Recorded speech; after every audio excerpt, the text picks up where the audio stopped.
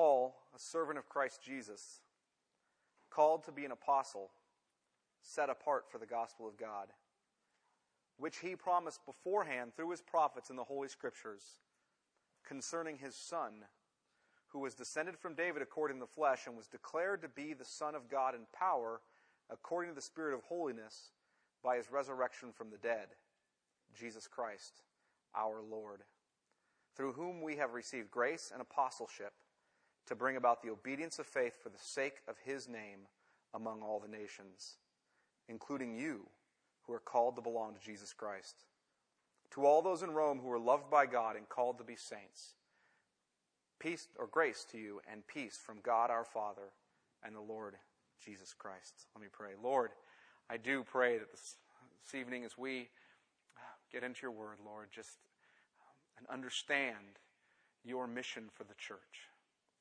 It's the same as your mission was for Paul, Lord, because it was Jesus' mission, which is to declare your glory, to declare his own glory. I pray that we would be those who receive your word with thanksgiving, who are transformed by it, and Lord, who respond in trust and obedience and take your word to the nations, that all peoples might know that you are Lord. In Jesus' name I pray. Amen. Well, when an organization gets off mission, it tends to do all sorts of dumb things and unproductive things. But when a church gets off mission, it really ceases to be a church and starts to become something else. It becomes a nice place for your family to learn good values. Or it becomes a great place to make friends you enjoy hanging out with, or just to network. Or it becomes a place to help save your marriage, or to heal after a divorce. Or it becomes a place that offers alternative activities that are safer and more moral than what the world offers. It becomes a place for social action on behalf of the poor. It becomes a place to hear good lessons on how God can improve your life and business, or just generally make you more happy. Or it becomes a place for a political action on behalf of a particular party or cause, or it becomes a place where we can assuage any guilt we might feel by participating in our weekly religious duty. In other words, when the church gets off mission, it becomes many things, some of which are good, but that are not the central purpose of the church. However, when the church is off mission, it does not become a place where above all else Jesus Christ is glorified and delighted in as Lord. It does not become a place where men and women are brought to joyful faith and repentance by the proclamation of the glory of Christ, and where those men and women are challenged to develop in their love for the glory of Christ, and then are challenged to declare the glory of Christ to the ends of the earth. That's what it does not become when it's off mission. Instead, it becomes a place where, as it has in America, where we are here for many reasons, and seeing his name declared in all the nations is just one of them. It's one of the many. But it's not central. If it were central, then it would not be true that there's only one missionary. One missionary sent out per every 7.5 churches in America. Did you hear that? Current statistic. One missionary per every 7.5 churches in America are sent out. If proclaiming the glory of Christ in all nations, among all peoples, was our central purpose, that would not be the case in the church in America. Where has our missionary zeal gone? Where's it gone? When the church ceases to proclaim the Word of God for the glory of God as its primary purpose, then the mission of God, that his name be proclaimed in all the earth, is diminished. The other night I was having dinner, and I was asked by the people we were having dinner with what motivated me to want to plant a church. What motivated you, Chad, to want to plant a church? And it gave me a chance to reminisce about a turning point in my life and ministry. and in my understanding, really, of the mission of the church. About a year into my time as youth pastor, I read Let the Nations Be Glad by John Piper.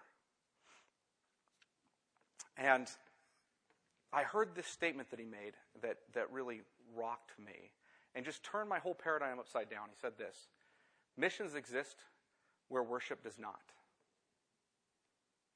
And the reason we do missions is because not every knee is bowing, not every tongue is confessing that Jesus Christ is Lord. Missions is ultimately an exercise in taking the worship of Christ to the nations. In other words, the proper motivation for all missions is not first the helping of man. It is first the glory of Christ.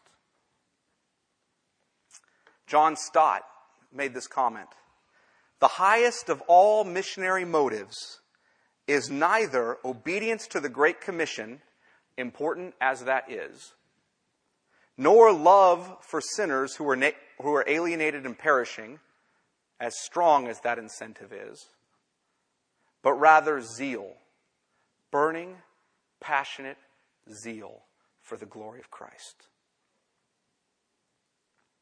I came to understand that the implications for a mission that is radically God-centered carry into every area of ministry, not just missions. Our whole mission as a church is to bring glory to Christ. And to bring that glory, or to declare that glory, to all peoples. This affects the way we pray. It affects the way we preach. It affects the way we live. It affects the way we serve. It affects the way we respond to difficult circumstances. It affects the way we spend our money. It affects the way we love our spouse. It affects the way we parent. And it affects the way we program our ministries. It affects it all. When that happened to me, when I was reading that book and kind of flipped my whole world upside down in the way I saw ministry, at that point in my life, my mission became to adopt really what was the mission that John Piper had stated was his and that he believed was elicited from the Scripture. And I modified it a bit in the way it's stated, but my mission became to declare the glory of Christ in all things for the joy of all peoples. And it's the mission of this church. And I believe it's the driving mission of Paul's ministry. And that's what I want to show you. Last week I provided you with 5 affirmations of Christ as the focus. Provided with 5 affirmations of Christ as the focus of our mission.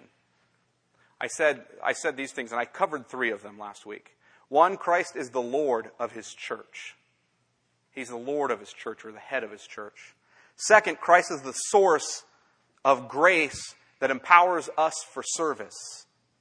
Christ is the source of grace that empowers us for service. 3, Christ is the Savior and Lord that we obediently trust. Those are the 3 affirmations we covered last week. This week we're going to cover the last 2 affirmations about Christ as the central focus of our ministry, or our mission.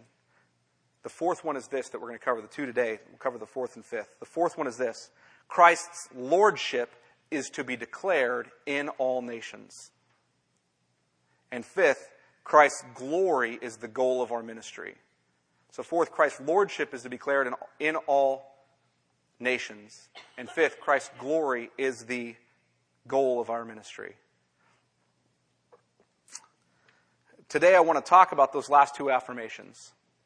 First, that Christ's lordship is to be declared in all nations. And second, that His glory is the goal of our ministry. Last week I told you that Paul makes it very clear in this section that Jesus Christ is Lord over all things, including His body, the church. Lord over all things, including His body, the church. Out of Paul's conviction that Jesus is both Savior and Lord springs Paul's purpose in bringing the obedience of faith to all nations for the sake of His name. And there are really 2 facets of this purpose I want you to understand. And this is what they are. First, to obediently trust Christ as Savior and Lord is the proper response to the gospel. To obediently trust Christ as Savior and Lord is the proper response to the gospel. And this is kind of under the first point that Christ's lordship is declared under all nations. 2 facets to it. First, that to trust Christ as Savior and Lord is a proper response to the gospel. God commands us to believe the gospel. Paul states in verse 5, through whom we've received grace and apostleship to bring about the obedience of faith. And last week I talked about the fact that I believe the obedience of faith is the obedience that consists in faith. In other words, the obedience is the proper response to the gospel. God commands you to believe. It's a command. It's in the form of an imperative in the Greek. It's a command. You must believe. Repent and believe. And to be obedient is to believe. That is the obedience of faith. God commands us to believe the gospel. He commands us to believe that there is salvation found in no other name but Jesus Christ. He commands us to submit ourselves in faith. In fact, when I looked at Romans 10, I showed you not only that he commands us to submit ourselves in faith, but that he says that not all have obeyed the gospel. To believe in Christ as Savior and Lord is obedience. It is. To not believe in him as Savior or Lord is disobedience. You might call this the gospel imperative. You know what I mean when I use the word imperative? An imperative is a command. You might call this the gospel imperative or the gospel command. God commands men everywhere to believe in the Lord Jesus Christ for their salvation, and to do otherwise is disobedience. Because it is disobedience to not submit yourself to the Word of God. And the reason that you disobey is because you do not trust. That's why Paul has put together this phrase, the obedience of faith. So, since we went over that last week, I don't want to spend a lot of time on it. I want to turn to the second part, the second facet of this, which is the scope of the gospel imperative. The scope of the gospel imperative or command is universal. It's universal in its scope. The question arises whether Paul's mission is only to the Gentiles or whether it's to all people groups, because in verse 5, he says we've received grace and apostleship to bring about the obedience of faith for the sake of his name among all the nations. And the question is, in Greek, that word is ethne, and the question is, does that mean Gentiles? Or does that mean nations or peoples? What does that mean? Some argue that it is Gentiles as opposed to Jews. Paul's mission is only to non-Jews, is what some argue. And the reason they say that is because God called Paul expressly to take the gospel to the Gentiles as opposed to the Jews. They continue with this by pointing out that in Romans 11:13 and Romans 15:15 through 16, Paul makes two statements about his mission among the Jews. Listen, in Romans 11:13 he says this, among the Gentiles, now I'm speaking to you Gentiles, as opposed to the Jews. Inasmuch then as I am an apostle to the Gentiles. Hear that he makes that statement. And in Romans 15, verses 15 and 16, Paul makes this statement. But on some points I have written to you very boldly by way of reminder, because of the grace of God the grace given me by God to be a minister of Christ Jesus to the Gentiles in the priestly service of the gospel of God, so that the offering of the Gentiles may be acceptable, sanctified by the Holy Spirit. So people make the argument that Paul's only talking about the Gentiles. However, that's not the view I take. I take the view that here Paul is speaking of all nations, speaking of all peoples, including the Jews, not just the Gentiles here. And I do so for 4 reasons. Right, here are the 4 reasons why I think the scope of the gospel is universal here. First, this is a general introduction to the whole letter to the church at Rome. It's a general introduction to the whole letter to the church at Rome. A letter in which he is clearly writing both to Gentiles and to Jews. Writing to both. Which he includes as those whom he wants to bring the gospel to. If you look in verse 6, following verse 5, among all the nations, including you, who are called to belong to Jesus Christ. Hear that? Including you. And you, in this letter, is not just Gentiles. It is Gentiles and Jews. If you look at verse 16, in the same introductory section to the letter, well, actually, we're getting into the theme statement, but in the same early part of the letter, he says this in verse 16, "For I am not ashamed of the gospel, for it is the power of God for salvation to everyone who believes, to the Jew first, and also to the Greek," or the Gentile. He universalizes his presentation of the gospel in 1:18-20. Look down at verse 18. He can't be just talking about Gentiles in these universal statements. Look in verse 18. "For the wrath of God is revealed from heaven against all ungodliness and unrighteousness of men, who by their unrighteousness suppress the truth. For what can be known about God is plain to them, because God has shown it to them. For his invisible attributes, namely his eternal power and divine nature, have been clearly perceived ever since the creation of the world and the things that have been made, so they are without excuse. All men have seen God in the creation, and all men have rejected him, and they are all without excuse." Continues to universalize it in chapter 3. If you go to Romans chapter 3, verse 9, so he talks about the continuing sin of man. He's not just talking about Gentiles. If you look at verse 9. In fact, speaking to the Jews, he says this, "What then? Are we Jews any better off? No, not at all. For we have already charged that all, both Jews and Greek, are under sin. As it is written, none is righteous, no, not one. No one understands. No one seeks for God. All have turned aside. Together they've become worthless. No one does good. Not even one." No one. It's universal. If you go down to chapter 3, verse 21, continue down to verse 21, we find out the gospel promise comes to all. "But now the righteousness of God has been manifested apart from the law, although the law and prophets bear witness to it. The righteousness of God through faith in Jesus Christ for all who believe. For there is no distinction, for all have sinned and all fall short of the glory of God." If you go on to verse 29 of chapter 3, he says this, "Or is God the God of the Jews only? Is he not the God of the Gentiles also? Yes, of the Gentiles also." So not only is this a general introduction to the letter in which he includes the whole church at Rome, which has Gentiles and Jews in it, but second, he universalizes his presentation of the gospel in this letter. So I think he must be speaking to both groups when he says ethne here, must be talking about nations. Third, Paul's mission was preeminently to the Gentiles, but was always to the Jews also. Always to the Jews also. Preeminently to the Gentiles, but always to the Jews also. In fact, in Acts 26, you don't have to turn here, but in Acts 26, Paul makes this statement, speaking of the vision he had.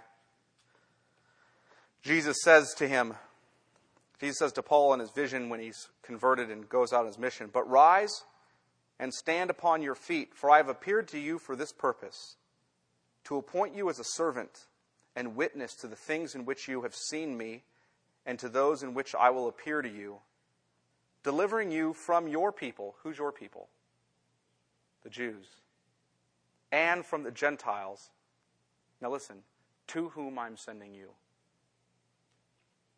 That includes both groups there. Your people and the Gentiles, to whom I'm sending you.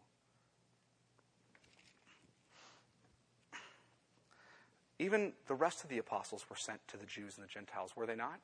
What does the Great Commission say?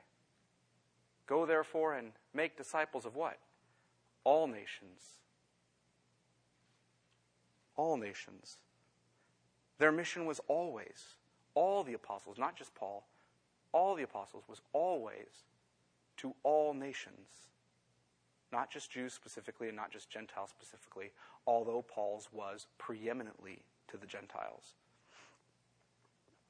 Further, Paul clearly states his concern for Jews to believe in Romans 9, verse 1.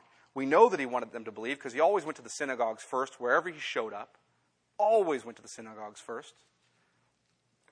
In Romans 9, verse 1, he says this, I am speaking the truth in Christ. I am not lying. My conscience bears witness in the Holy Spirit that I have a great sorrow and unceasing anguish in my heart.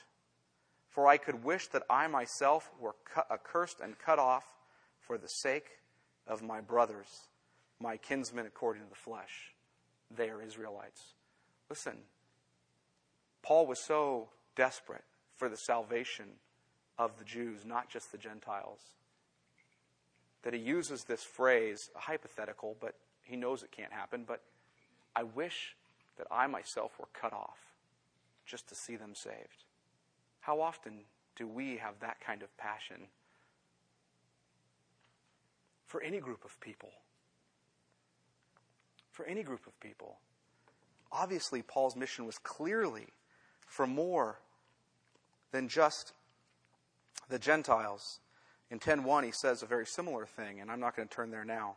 Finally, the fourth reason is that the end of the letter of Romans, in chapter 16, and if you want to look at that with me, the end of the letter of Romans provides us a bracket around the whole letter, which points to God's grand design of bringing glory to his name through bringing the nations into the obedience of faith in his Son.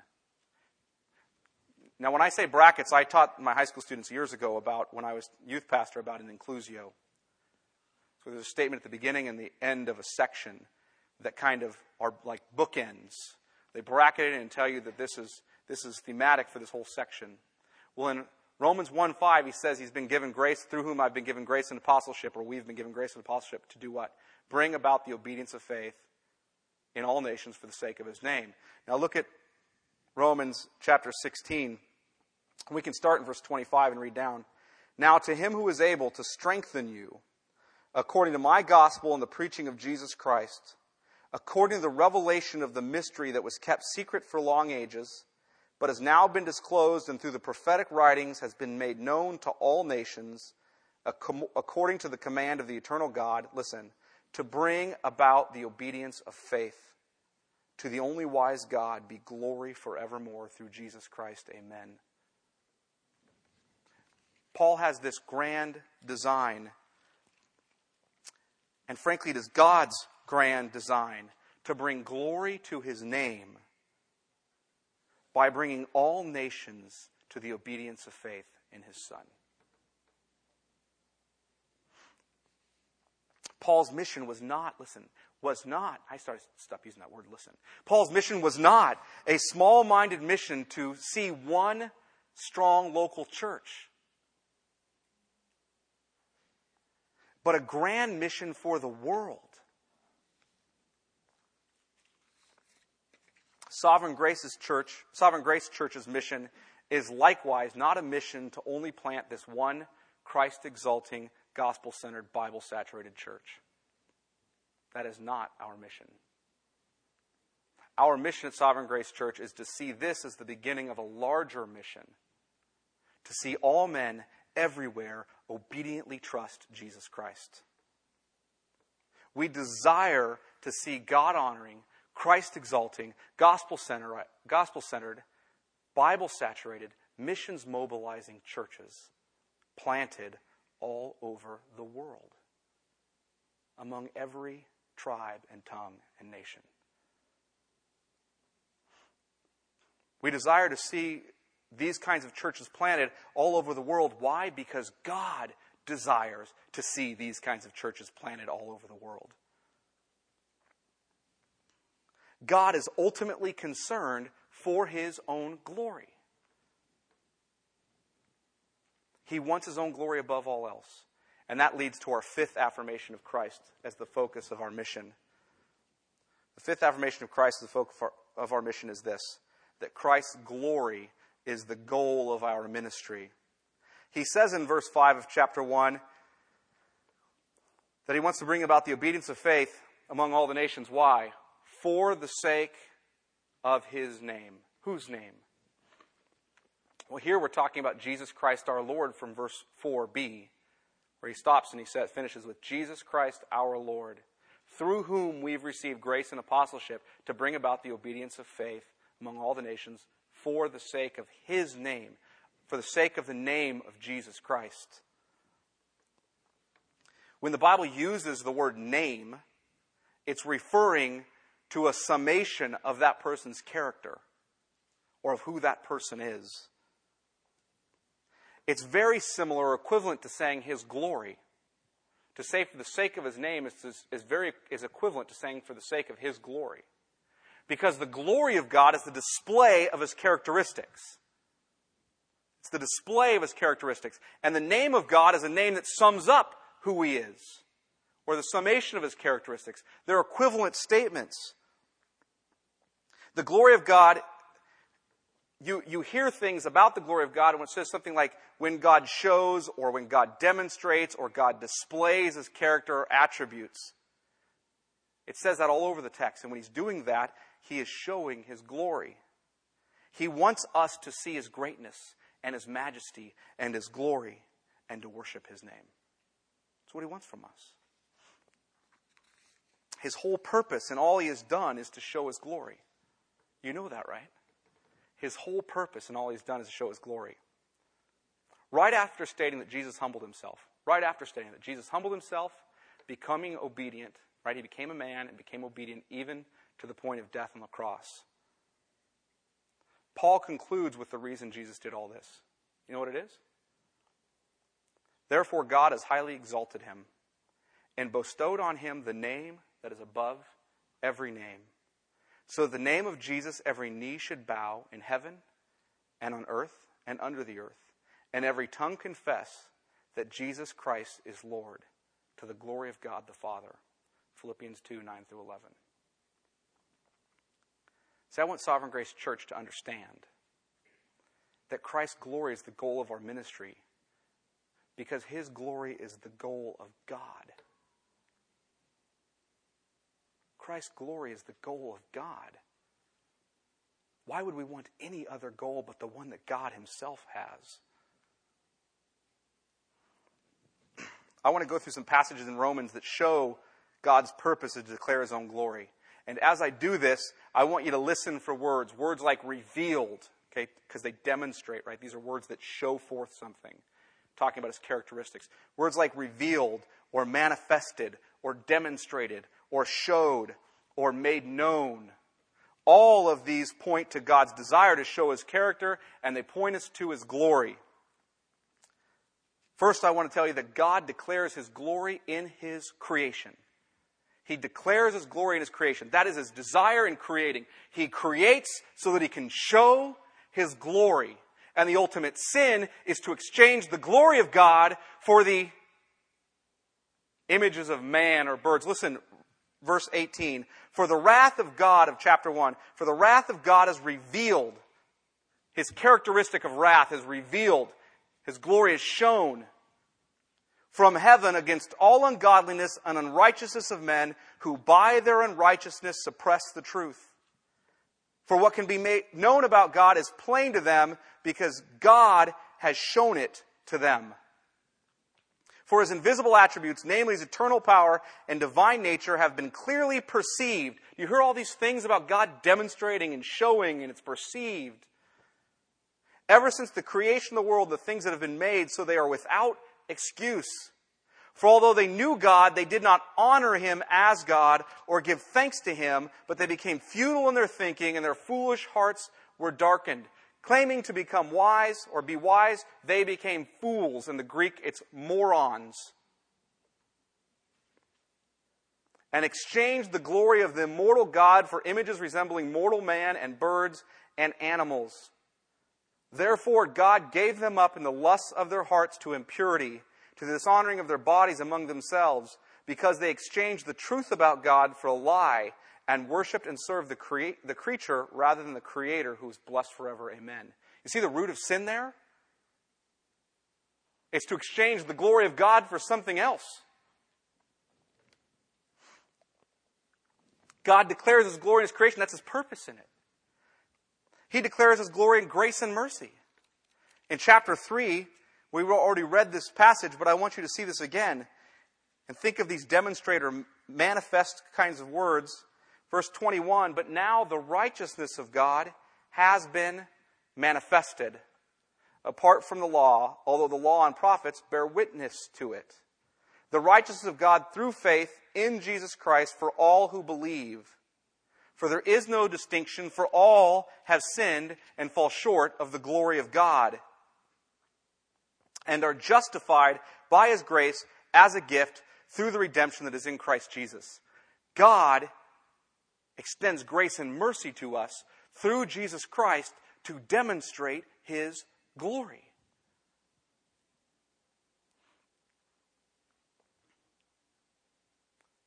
God declares His glory in His justice or in His righteousness. If you continue on in this passage, verse 25, speaking of Christ Jesus, whom God put forward as a propitiation by His blood. Propitiation is a satisfaction of the wrath of God. Whom He put forward to satisfy the wrath of God. To be received by faith. This was to what? Show God's righteousness. You hear that? It was to show God's righteousness. Because in His divine forbearance, He had passed over former sins. In the Old Testament time, those people had not yet had their sins atoned for, yet they were forgiven by the grace of God. Why? Because they were looking forward to the grace of God in the Messiah, in Christ. And so Christ, or God, passed over those sins until at which time Christ was crucified.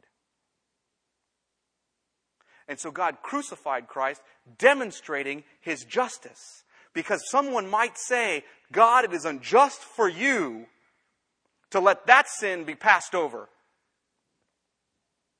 And God says, don't fear. I will demonstrate my righteousness or my justice. And I did demonstrate my righteousness and my justice when I crucified my Son. He says this, it was to show, verse 26, to show again His righteousness at the present time, so that He might be just and the justifier of the one who has faith in Jesus. God wants to demonstrate that I can both be a just God and I can justify you, a sinner, and declare you righteous. In spite of the fact that you do not deserve it, all you deserve is wrath. And I can do that by crushing my Son. And I do it why? Preeminently for your sake? Yes, for your sake, but not preeminently. I do it preeminently to demonstrate my righteousness. To show you I'm gracious and merciful and just.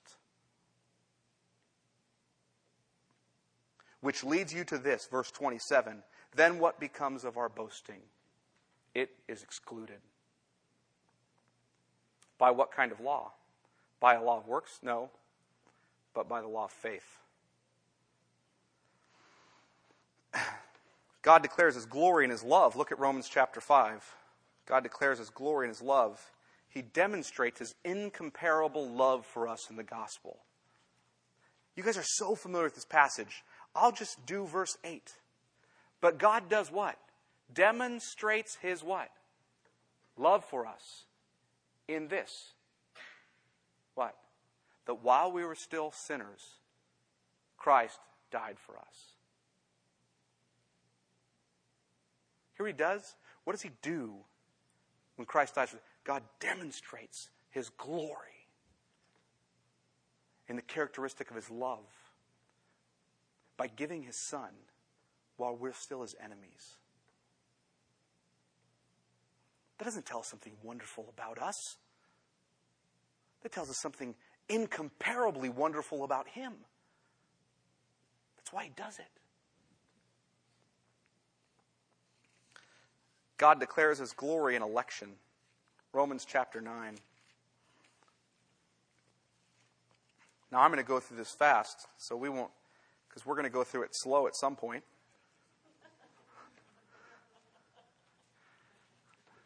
But Paul's speaking for 8 chapters about the gospel. 8 chapters, he's just laying out the gospel. Man sinned. The wrath of God was upon him. God had just turned him over to his sin. And then He sent Christ to die. And you're saved by grace through faith. And he goes through this whole thing. Gets this incredibly high point of all these promises of God that are ours in Christ. And that God would never forsake his promises to us that are in Christ Jesus. Nothing can separate us from Christ Jesus our Lord. And he hits this high point in this letter where he makes this statement that there's nothing that can separate us from Christ Jesus our Lord. Man, he that crushed his own son, how would he not also give us all good things? I mean, he's just hitting this high point of the promises of God. And in Paul, the question jumped up that he thought, probably I think, would jump up among the Jews. Well, wait a minute. You're saying that God makes all these promises and that he's going to keep all these promises and that he won't fail to forget any of them. So why are all the Jews whom he made those promises to so long ago rejecting him? Why is that happening? Isn't that the question the Jew might ask at this point? If God's such a great keeper of his promises, why has he forsaken his people, the Jews? And Paul launches into this, first stating his concern for the Jews. In verse 1, he says, I'm speaking the truth in Christ. I am not lying. My conscience bears witness in the Holy Spirit that I have a great sorrow and unceasing anguish in my heart. For I could wish that I myself were accursed and cut off from Christ for the sake of my brothers, my kinsmen according to the flesh. They are Israelites, and listen to what belongs to them. And to them belong the adoption, the glory, the covenants, the giving of the law, the worship, and the promises. To them belong the patriarchs, Abraham, Isaac, and Jacob. And from their race, according to the flesh, is the Christ, who is God over all, blessed forever. Amen. Listen to that. Everything belongs to the Jews. They've had every privilege the Israelites have. Every privilege Israel's had. So then the question is, if they've had every privilege, then why are they rejecting the Messiah? Has God's promise failed? Has God's word failed? Is it not trustworthy? Verse 6. But it is not as though the word of God has failed. For not all who are descended from Israel are Israel. You hear that statement? It was never, Paul's going to tell you, it was never about physical inheritance of the promises or the covenants. It was always about God's elect, whom are his people by faith. Always. Some of the Israelites are God's elect. They're God's people by faith. Some of them are not. And he goes on and explains this. Look what he says, verse 7. And not all are children of Abraham because they are his offspring. Doesn't matter. Physically children of Abraham does not mean you're a child of the promise. But, listen, through Isaac shall your offspring be named. Through Isaac shall your offspring be named. This means it is not the children of the flesh who are the children of God, but the children of the promise are counted as offspring. His first example is Isaac. Abraham's wife first gives birth to Ishmael. Are all of Ishmael's sons offspring of Abraham? Are they? In the physical sense? Yes. Because Ishmael is the son of Abraham. So all of his children are the physical offspring of Abraham. Isaac is also his child. And all of his children are the physical offspring of Abraham. Yet God says, it's through Isaac that your offspring shall be named. I've chosen Isaac. I set him apart. Of your two sons, Abraham, I chose Isaac. And someone might respond, well, that's a nice example, Paul. But, Isaac and Ishmael, they weren't full brothers because Sarah, wasn't his mom and Hagar was. And so, that's kind of an illegitimate child. And so it's no wonder that Ishmael wasn't chosen and Isaac was. And they can try to make that argument. What Paul's trying to establish, it was never about the physical descendants of Isaac and Ishmael. It was always about God's choice of Isaac. People can come back and say, well, that's not true because what about Hagar, etc. So Paul goes down and continues his examples. And by the way, in verse 9, he continues this one, and he says, "For this is what the promise said, about this time next year I'll return, and Sarah shall have a son. And not only so," now he goes to the next example, "but also when Rebekah had conceived children by one man, our forefather Isaac." I want to make it clear to you, Paul says, that even Rebekah had conceived children. And those children came by one man, Isaac. There weren't two different fathers or two different mothers or anything else. There was one man and one woman. One son who is the son of the promise, Isaac, who had these two children through Rebekah. And not only that, look down here. Verse 11. "Though they were not yet born." So not only that, but you might say, well, but I know she had two children and one was chosen and the other one wasn't. But, they were from different parents. No, that's not a problem. Well, God saw their life and then decided, no, they weren't even born. There's no objection there. Had not yet been born. Goes on. "And had done nothing either good or bad, in order that God's purpose of election might continue. Not because of works, but because of his call. She was told, the older will serve the younger. As it is written, Jacob I loved, but Esau I hated." Listen to what God says here, or Paul says on behalf of the Holy Spirit here. God chose Jacob in the womb, a twin. The younger son, by the way, not the firstborn. Esau came out first. He chose him. Jacob had every possible disadvantage of being the chosen one in that regard. And really, at the end of the day, there isn't any real difference that you can establish between Jacob and Esau on a human level that would make you say, God chose Jacob because of this and God chose Esau because of this. No, he says why he chose Jacob and not Esau. In order that his purpose in what? Election might stand. Not because of works, and we would say, but because of faith, right? No, but because of his call. She was told the older will serve the younger. And you might say, well, isn't it not because of works, but by faith that we're saved? Yes. When we are talking about justification, the declaration of your righteousness before God, your salvation, when we were talking about that, you were saved by faith alone, not by works. When we are talking about election or God's sovereign purpose, then it is by his call, not by our works, not by our faith. And Paul makes that very clear here. And he goes on, because the thought that comes to our mind is, that seems so unjust. Right? Why would he do that? Seems so unjust. And he goes on in verse 14 and says then this, "What shall we say then? Is there injustice on God's part? By no means." Listen, when your question that comes because of your reading the text is the same question that Paul asks or expects you to ask upon your reading of the text, you know you're getting a good exegesis of the passage. Because if it was by faith on the part of Jacob and rejection on the part of Esau, no one would say, is there injustice on the part of God? No one. Everyone would go, that's fair. Jacob chose and Esau rejected. That's fair. I don't need to ask the question, is there injustice on the part of God? But no, it's very clearly, is there injustice on the part of God? That's the question that springs to your mind. And he says, by no means, which is a very dissatisfying answer for most of us. And he goes on, he says, "For he says to Moses, I will have mercy on whom I have mercy, and I will have compassion on whom I have compassion.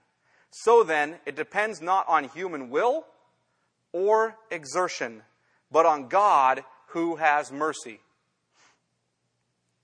For the Scripture says to Pharaoh," why was Pharaoh raised up? Scripture says to Pharaoh, "For this very purpose I have raised you up, that I might show my power in you, that my name might be proclaimed in all the earth." I raised you up, Pharaoh, so I could send Moses to call my people out so that you would reject them and so that I could send the plagues on your land. And you would send the people out and everyone would know that I'm God. I would demonstrate my glory and my name would be known across the earth. So then he has mercy, verse 18, on whomever he wills, and he hardens whomever he wills. You will say to me then, you ready for the next question? If I'm born this way, if I'm conceived in sin, I'm born in sin, and then God chooses not to offer me mercy.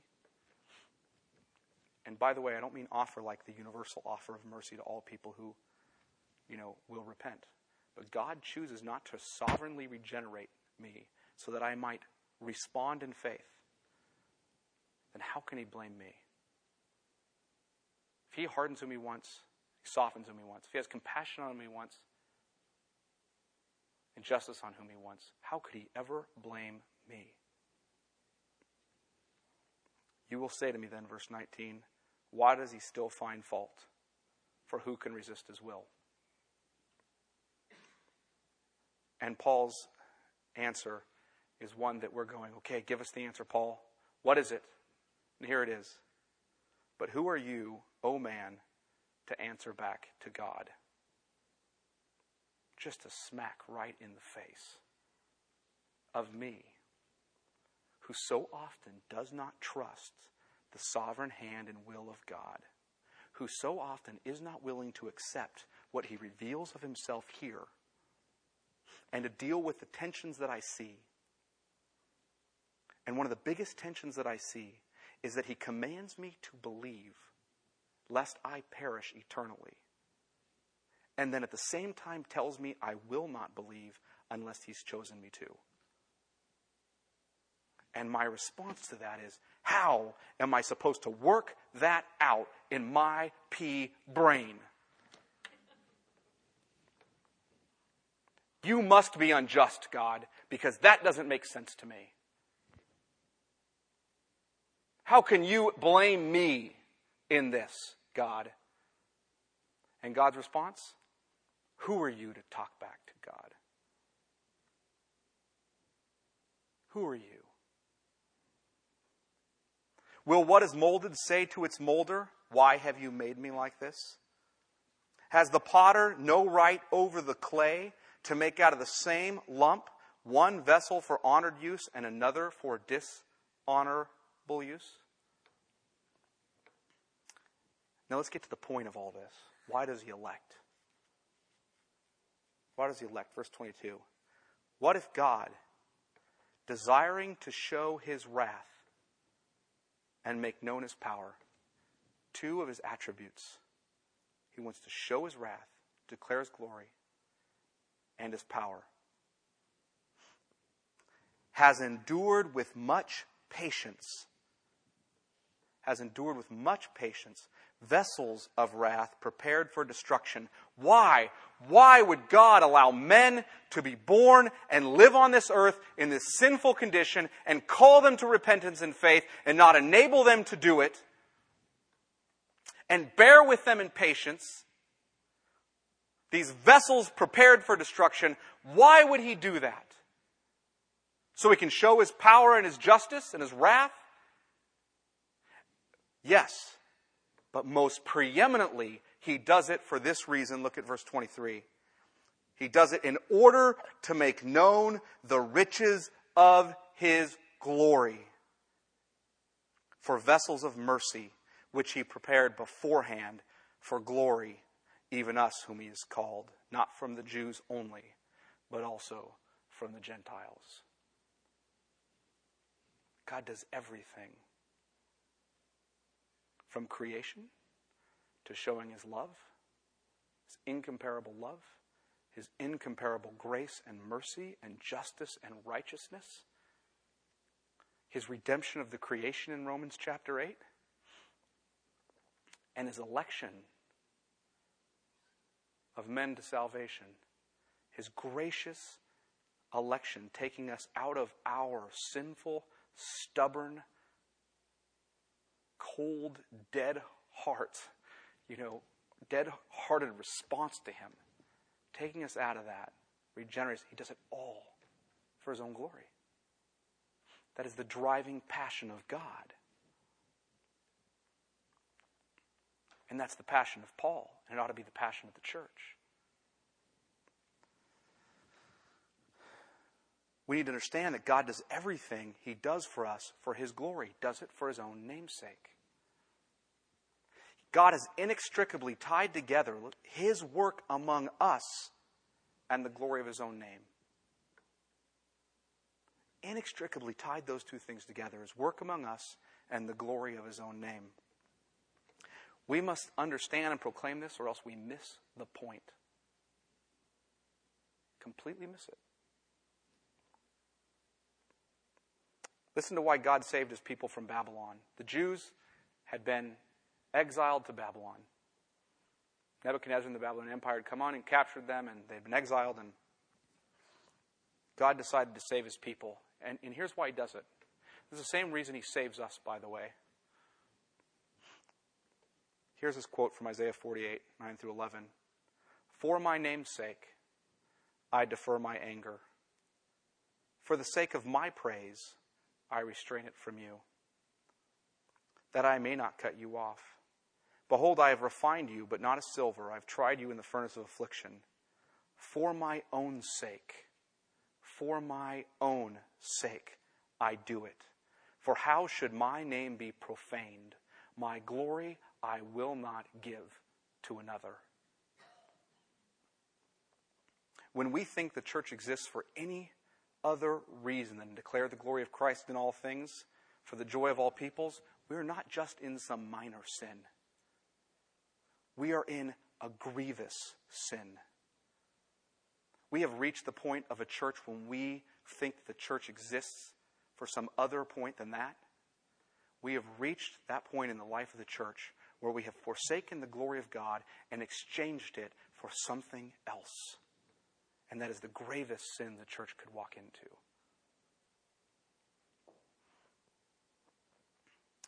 Our purpose as a church is to desire and yearn for and weep for and pray for and work for and sacrificially give for and to die for the cause of seeing Christ's name proclaimed in all the earth. It's our purpose.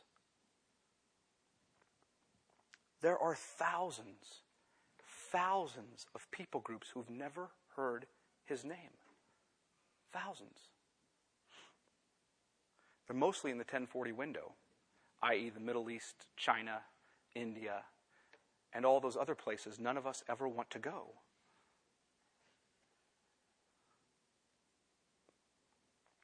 Billions of unbelievers that don't yet worship him. Billions. Millions of professing believers who are using his name in vain because they believe that the primary motivation of the gospel is not the glory of Jesus, and their churches are dragged into being centers that accommodate and celebrate men rather than houses of humble, repentant, and joyful worship of the glory of Christ. So how should we respond to all this?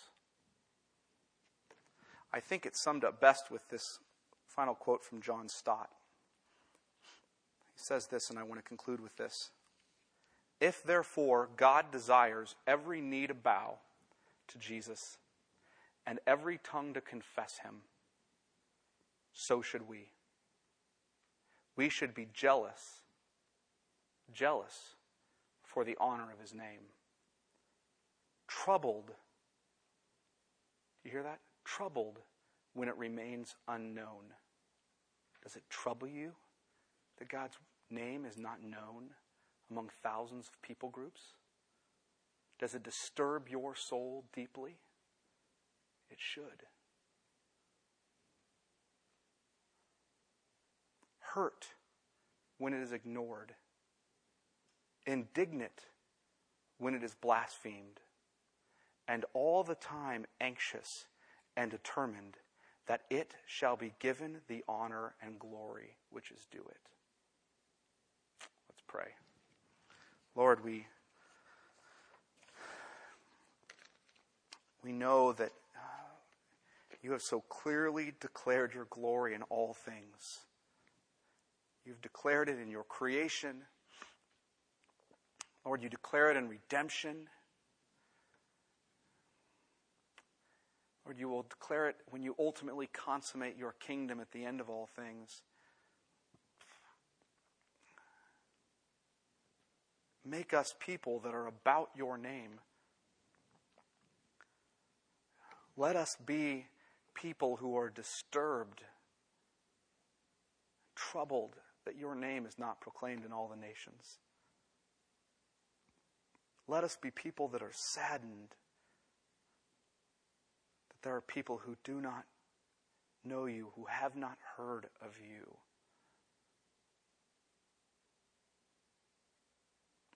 Let us be indignant when your name is blasphemed. Lord, let us be anxious always that your name is given the glory, the honor that is due it. For your name and for your sake and your glory, we pray all this in Jesus' name. Amen.